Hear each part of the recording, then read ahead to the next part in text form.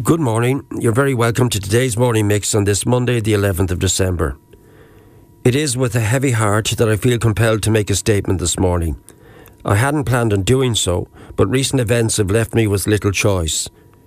While I generally consider myself to be a resilient individual, an ordeal which has taken place over the past few weeks has left me very distressed. On Tuesday, the 14th of November last, following a pre-recorded interview in South East Radio, I was subjected to a serious and unprovoked verbal attack by Mr. Tom Enright, Chief Executive of Wexford County Council. Once the interview had been completed, Mr. Enright proceeded to launch into a tirade. Tellingly, Mr. Enright afterwards asked me if this had been recorded.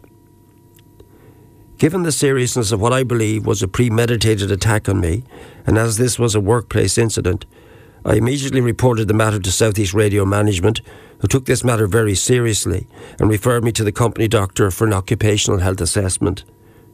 I'm not ashamed to say that Dr. Bill Lynch diagnosed me with an acute stress reaction. In light of the subsequent media coverage and, in my opinion, Mr. Enright's failure to admit to his wrongdoing and acknowledge the negative impact which his behaviour has had on me, I believe that I have no choice but to share the distress and trauma which I have endured in the wake of this ordeal. This attack, which was focused on Mr. Enright's displeasure about recent interviews in the morning mix, went well beyond the boundaries of what Mr. Enright contends was a normal conversation. In fact, it appeared to me that this was a blatant attempt by Mr. Enright to influence the editorial practices of the morning mix programme, which is incredible given the outcome of the SIPO investigation into him just 2 years ago.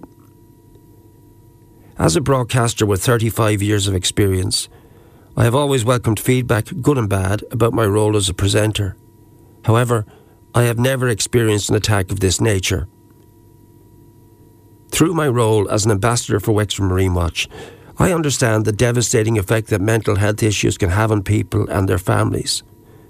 More importantly, I know that we need to admit when we are not okay. And right now, I am not okay.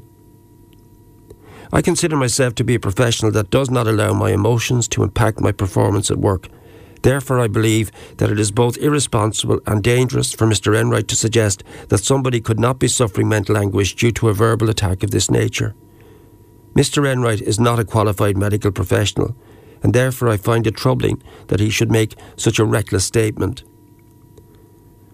I remain committed to this programme, and I wish to wholeheartedly assure you that I will continue to provide a voice to the people of County Wexford for as long as I'm asked, and ask the questions that you need answered on the topics that matter to our local communities.